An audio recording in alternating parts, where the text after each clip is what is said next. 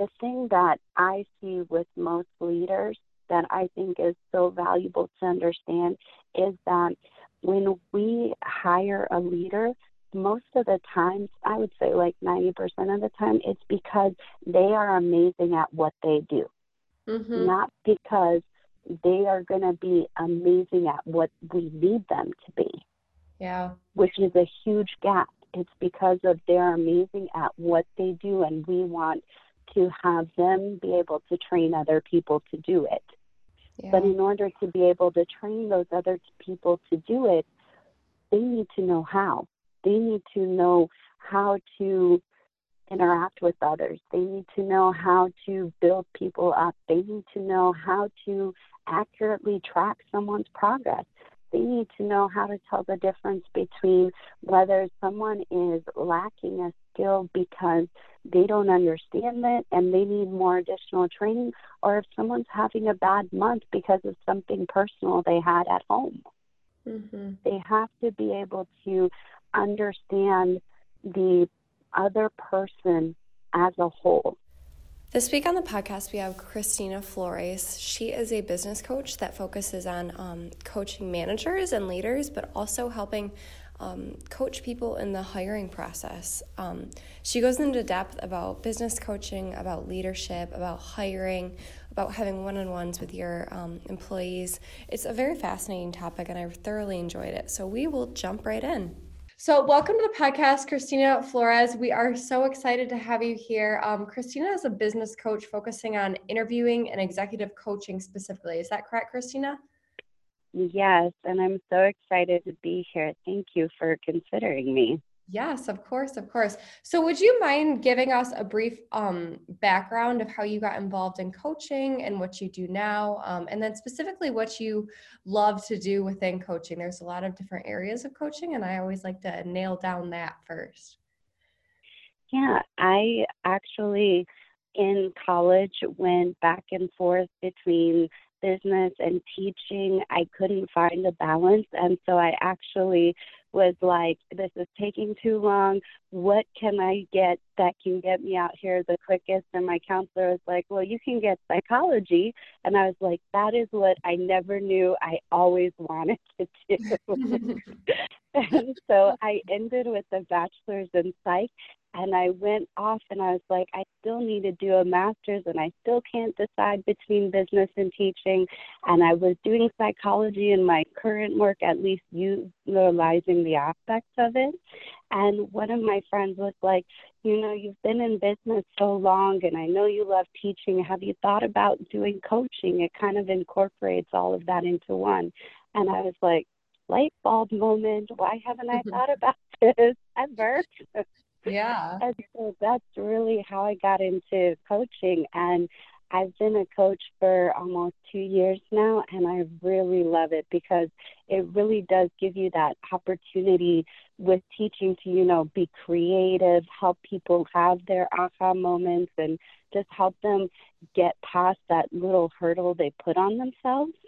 And then it also gives you that ability to apply those business concepts because you're working with time management, efficiencies, broadening perspectives. So it's just really neat, and it's definitely my passion for sure. Yeah, absolutely. Absolutely. So you talked a little bit about those pain moments that these people are experiencing, those kind of ruts in the road, so to speak. So what are some of those for your clients, and how do you help them get from that pain moment to that almost like perfect moment, so to speak? A lot of the times what happens is people are too close to the situation to know what the real problem actually is. And so when they come to me, they will come with one question, but by the end of the session, they'll have gotten to the root of the actual problem, and they've pretty much solved it themselves, or they've gotten that accountability themselves. The help is just figuring out what the right question is, because like my old supervisor used to say that I admire because he's an amazing leader, is that usually the third or fourth question is the actual question the person is trying to ask. but they just need to talk it out to get to that stage. And that's what I help do, because I bring a perspective from a psychology background, from a business background, from a customer service background, and just from a general 10 years plus experience with interacting with different problems within stages, because I've done systems testing, I've done leadership, I've done customer service, I've done all these varying aspects. So I bring a unique perspective that they may not fully have access to. Yeah, that's really interesting.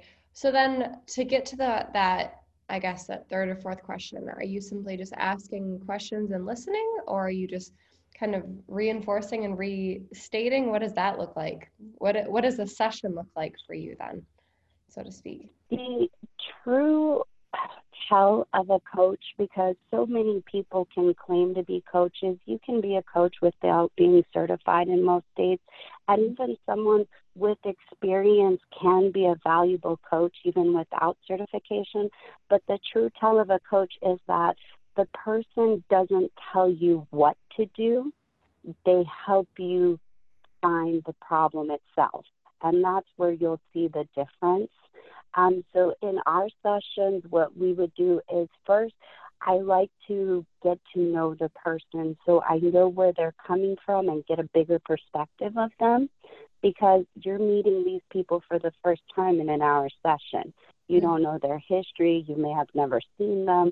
And so I like to get a really well-rounded perspective. I'll ask them about, what kind of perspective they had as a child, what their background may have been, what their favorite part about their current position is, and what their current concern is at the time. And then what I'll have them do is I'll have them take a personality test. And I do this because what it does is it kind of lets you have better perspective into yourself. It might not always match up with what you think your personality is like or what you think motivates you.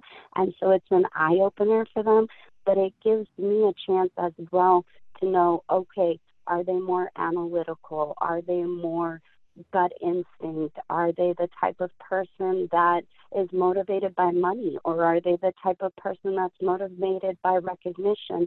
So that way I can see if they come to me with a problem saying, you know what, I don't like the current job I do, I don't feel appreciated. I can see, okay, well, you know what, their salary's in line. They're not really motivated by salary. They're needing that recognition. And then I can delve deeper into their day-to-day processes. I can delve into what their actual concern is, because it may not be that they're not appreciated. It may be that the system they have to work with is not giving them the ability to show off those skills and get that recognition. So it may actually be the frustration of not being able to do their job at their best ability that they know versus not getting the recognition. Yeah, wow. If that makes sense. That's a great deep dive. I am really glad that you did that, for sure, for sure. So talk to me a little bit more about these personality assessments. What ones do you do? And yeah, could you just speak on that a little more? I like to do the free personality assessments that you can find online. I don't have one in front of me, but typically it's about 26 questions or so. And the question may be like, I feel that I am in a crowd of people and I feel lonely. I am a good communicator. I am one of those people that prefers gut instinct over reasoning. I am, and it just goes through and it kind of assesses where do you lean more towards intuition, emotion, scientific, and such. So it's really neat to see the process, and I can grab the name of the test real quick. Yeah, absolutely, absolutely. That would be great. And we can probably link that to the show notes too, just so people have that opportunity to kind of dive deep into what they're doing.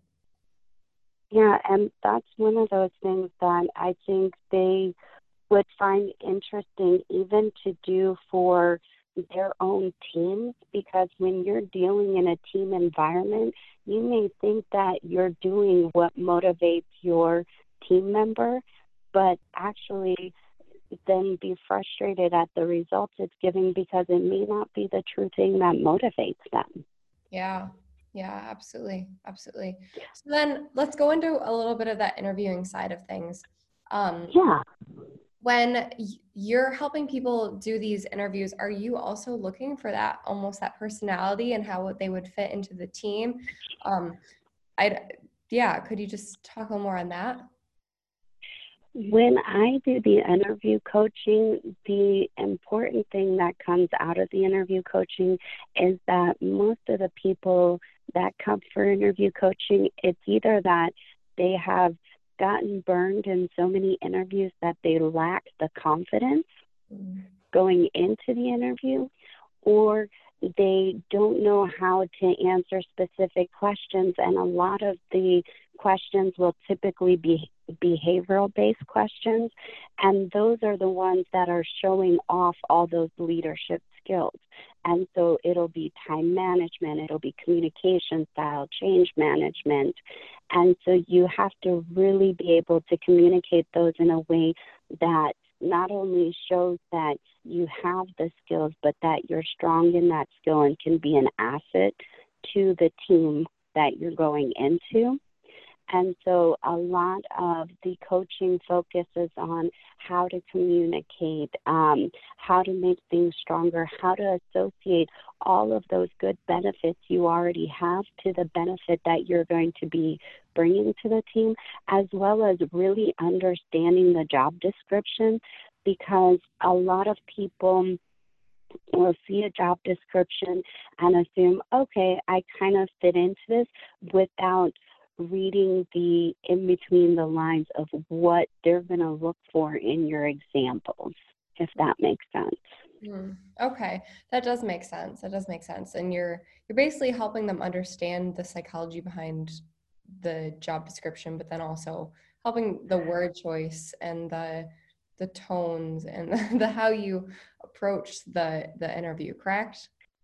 And the finesse of having those interaction with people, Mm. because in interviews you may have, I had an interview where it was 8 of us in a room facing each other and we all got asked the same question. Mm. You have to be able to stand out, you have to be able to articulate, you have to be able to be confident in those interviews, you have to be able to know how to really effectively be an inclusive team member in that manner as well in those type of interviews. So they're seeing a lot of your leadership skills within those style of interviews.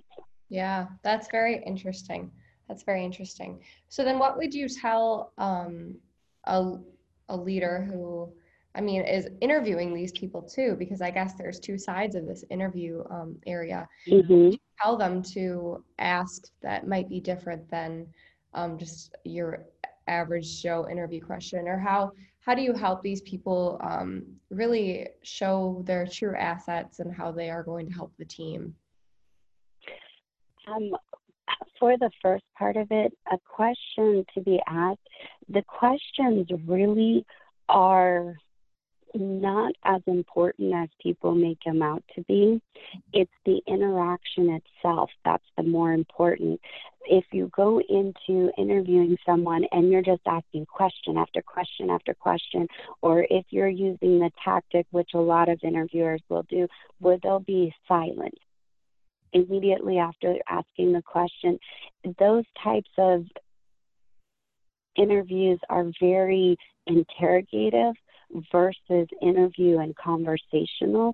They try to see how the person will react to stress or to the silence itself, and see if the person will provide any information that really isn't needed, you know? Mm-hmm. And so I think the better thing to do is, when you ask the questions, relax your body so it shows that you're inviting, you're not opposed to the person in front of you. Relax your tone and slow the question down, because then it gives the other person the chance to feel comfortable and welcome in the situation, and make it conversational, because if it's not conversational, you're not getting the best aspects of the person in front of you.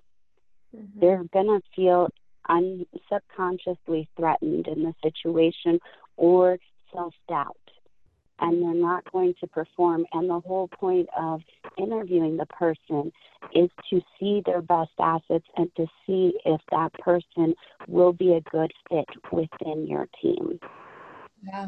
Yeah, absolutely. And I think that would also relate to having a one-on-one as well with your team after the fact. I think those concepts and ideas would still definitely apply to that, in terms of having a body language that is appropriate, having a tone that's appropriate, having a conversation rather than a questioning attitude, a hostile environment, so to speak. Would you agree? I definitely would agree. And the thing about the one-on-ones is that most people going into a one-on-one say, oh no, I'm going to the principal's office. That's how I feel. Yeah. I even feel like that myself sometimes, even though I have an amazing supervisor. I get anxious when I get a meeting notification of one that I wasn't advised of prior to. I'm like, oh no, what did I do? Let me think about what I did today. Oh no. And so that's just our natural instinct as humans, because we're so ready to please the other person, and we want to do a great job, and we want to be there. We want to be passionate about it. So when it comes to those one-on-one sessions, the more you can make it feel like you mentioned, and like I mentioned, like a conversation that is a collaboration, the more genuine the response you'll get from the other person, the more authentic the other person is going to be, and the more ready the other person is going to be to receive that constructive criticism, which is so huge, because if you want someone to change, you can't just come in and say, you didn't do this right, you didn't do this right, you didn't do this right, and not say anything positive. Mm-hmm. If you want somebody to accept anything you're telling them, you have to at least have 2 or 3 positives in there, or else all they're going to think is, every time I come to you, all I am getting is in trouble, or every time you come to me, all I'm getting is trouble. So I'm going to avoid the situation. I'm not going to be accepting of what you're saying. I'm going to probably most likely, after the first or second negative thing, going to tune out, because it's not valuable just knowing the negative things. It's valuable knowing the good and how you can change those opportunities into the positives. Mm-hmm. And you have to approach it that way, or else you're just going to have employees that are just not invested in your cause or in your vision. And that's the worst thing you can have as a leader. Yeah, no, absolutely. And not engaged in your company either, regardless of what role they're in. That's really important in today's business world. Yeah, absolutely. Do you have anything else to add for that? I would think that one-on-ones is something that it's important to have once a week or once every other week.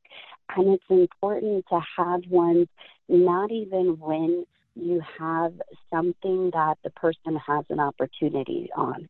It's important to have ones if you notice, you know what, last week my team did amazing. They brought up their percentage on such and such, and they saved us money. Have that one-on-one reinforce that positive outcome. If they get that reinforcement, you know what, the next 2 weeks are probably going to be almost just as good.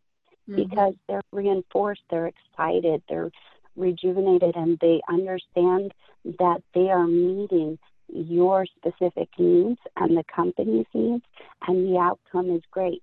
Now, if they just spent that whole week having amazing results, and you meet with them on a one-on-one and you say, you know what, all that's great, but you guys aren't doing this, this, and this, then it's going to set up that feeling of, I'm never going to be able to meet their expectations.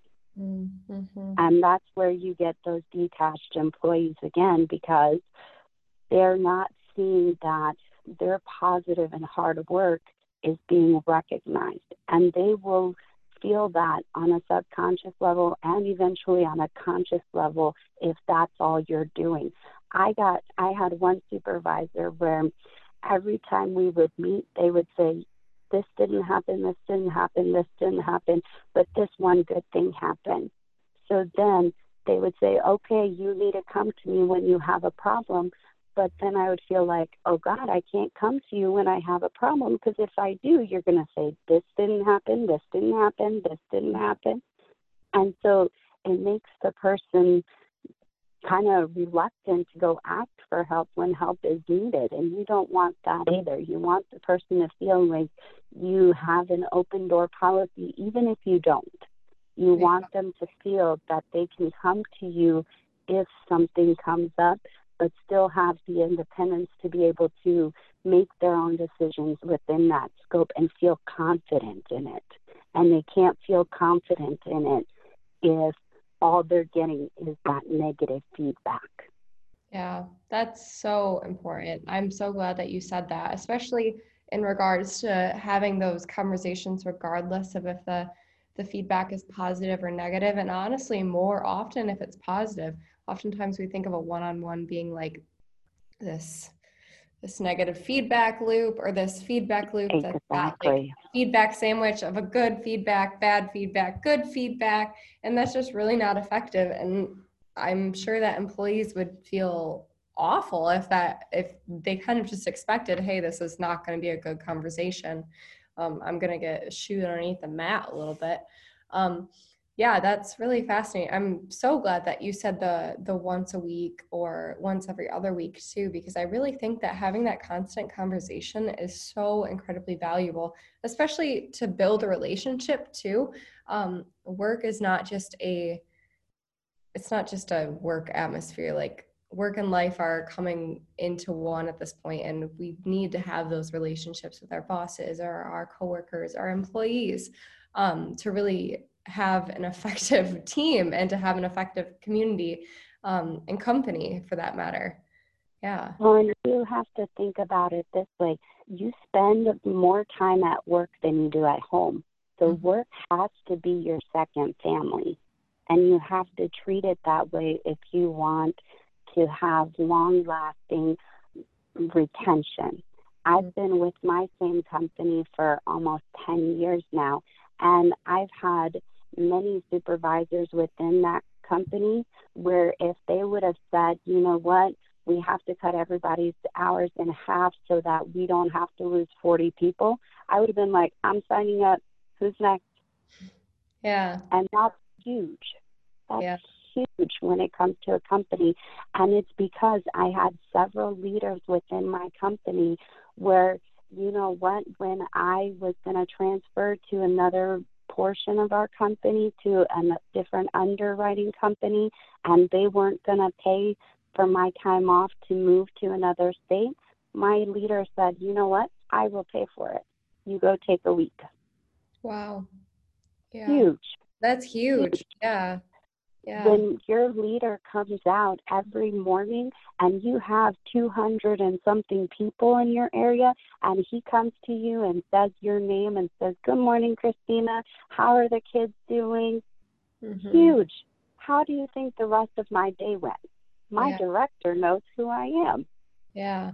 Yeah. You know, and you have to be able to know or have some sort of connection to the people you work for, or else why are you going to feel invested? Money is not going to keep you invested. You're always going to be able to have an opportunity to get a different job, a different higher paying job, a different location. So if you are not invested in the people you work for, what's going to keep you there? Yeah. Absolutely. And likewise, vice versa. If you're not investing in your people and not building those relationships as a manager, what's going to keep you there, like money will only go so far. So, yeah. Exactly. And how do you expect someone that spends 8 hours a day plus in your company, that's staying away from their family, that's staying away from maybe a side passion that they have, to be there if they don't know who you are? Mm-hmm. Yeah, absolutely. Absolutely. So relationships are so important, regardless of if you're interviewing and starting to build that relationship, or if you are a leader or manager or an employee in a company after that interview stage. Yeah. Wow. Well, I always tell people don't quit jobs, they quit people. Mm-hmm. And it couldn't be any truer. I have friends that I had worked with at other companies where they left and they said, you know what, I couldn't take my supervisor anymore. That's the only reason why I left, because an immediate supervisor can make or break your passion for what you're doing. Mm-hmm. Mm-hmm. And you don't want to be that supervisor that is losing those good, valued people because you're either going ahead and having that, imposter syndrome and trying to prove that you're better than everybody else on your team, even if you may not have the experience, or if you're wanting to prove. Because the thing that I see with most leaders that I think is so valuable to understand is that when we hire a leader, most of the time, I would say like 90% of the time, it's because they are amazing at what they do. Mm-hmm. Not because they are going to be amazing at what we need them to be. Yeah. Which is a huge gap. It's because of they're amazing at what they do, and we want to have them be able to train other people to do it. Yeah. But in order to be able to train those other people to do it, they need to know how. They need to know how to interact with others. They need to know how to build people up. They need to know how to accurately track someone's progress. They need to know how to tell the difference between whether someone is lacking a skill because they don't understand it and they need more additional training, or if someone's having a bad month because of something personal they had at home.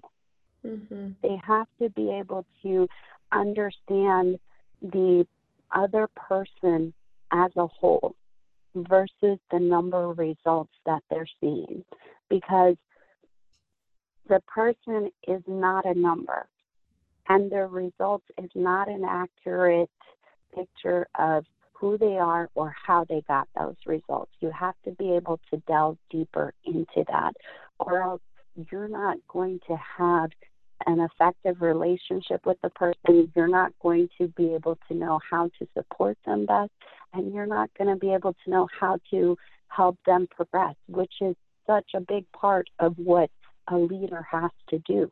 They have to be able to identify these things.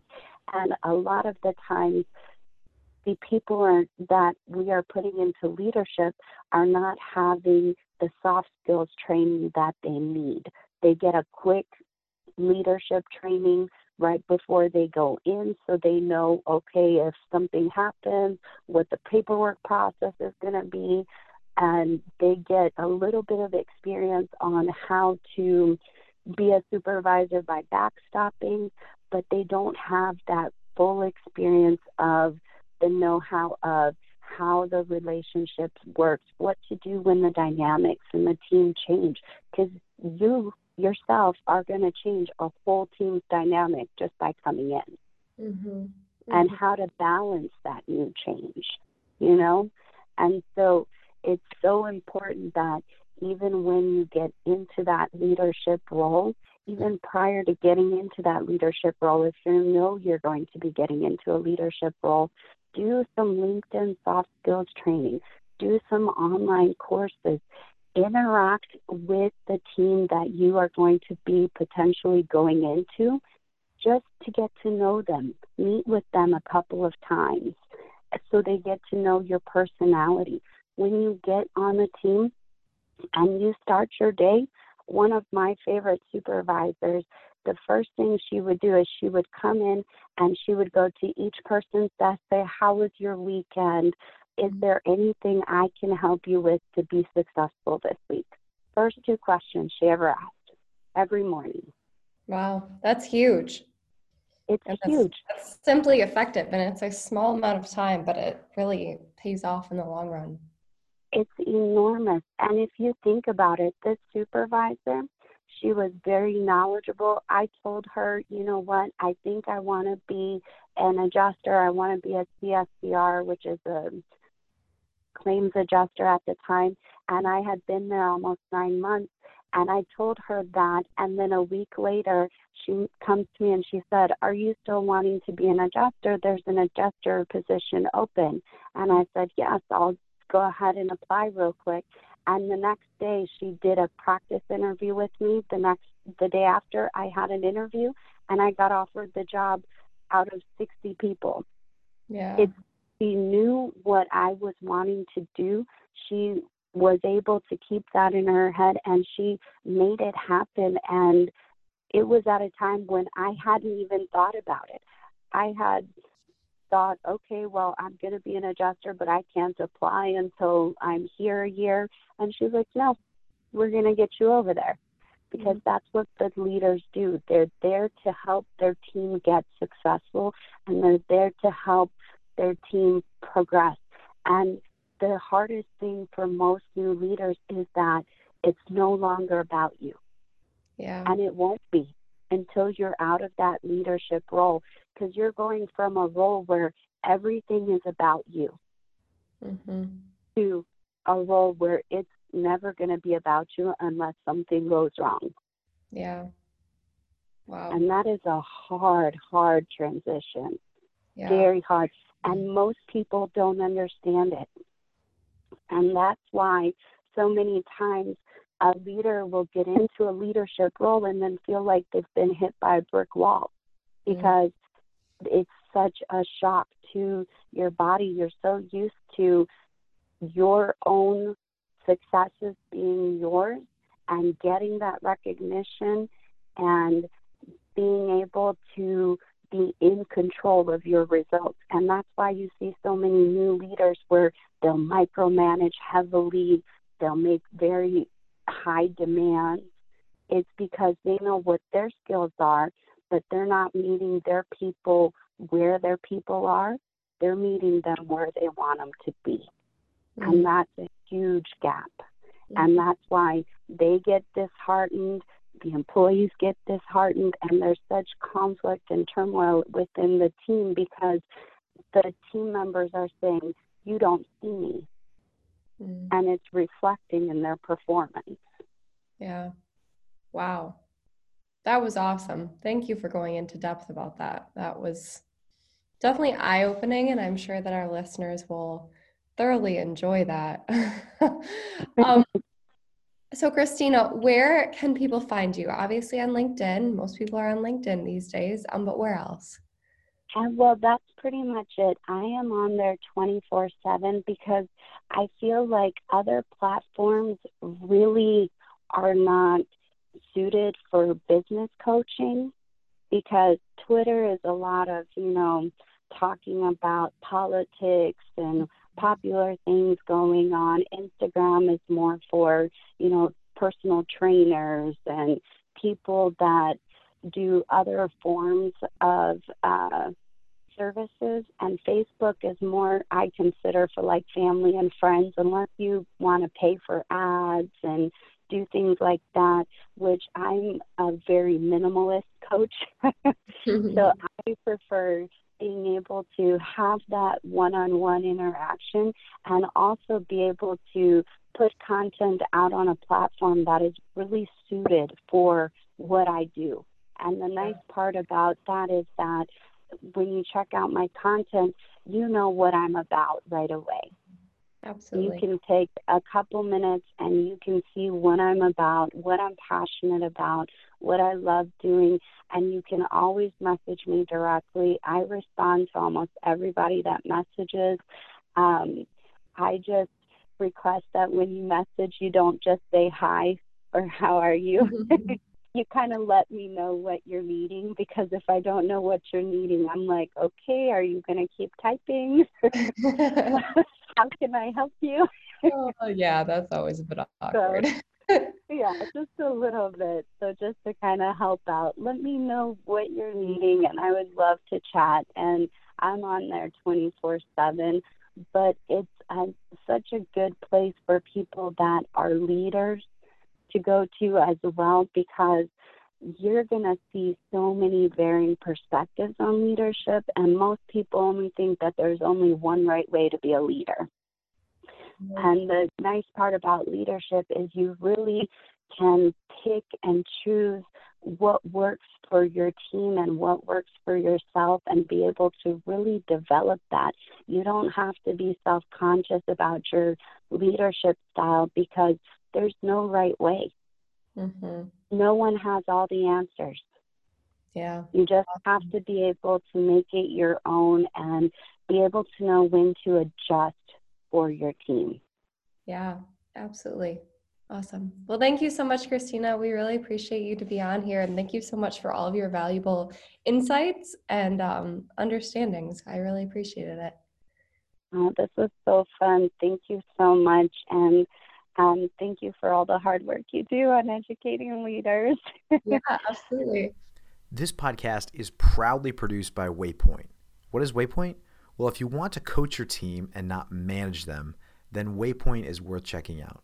Head over to waypointhq.com to learn more, or email me directly, mike@waypointhq.com, and I'll demo it for you myself. Thanks for listening.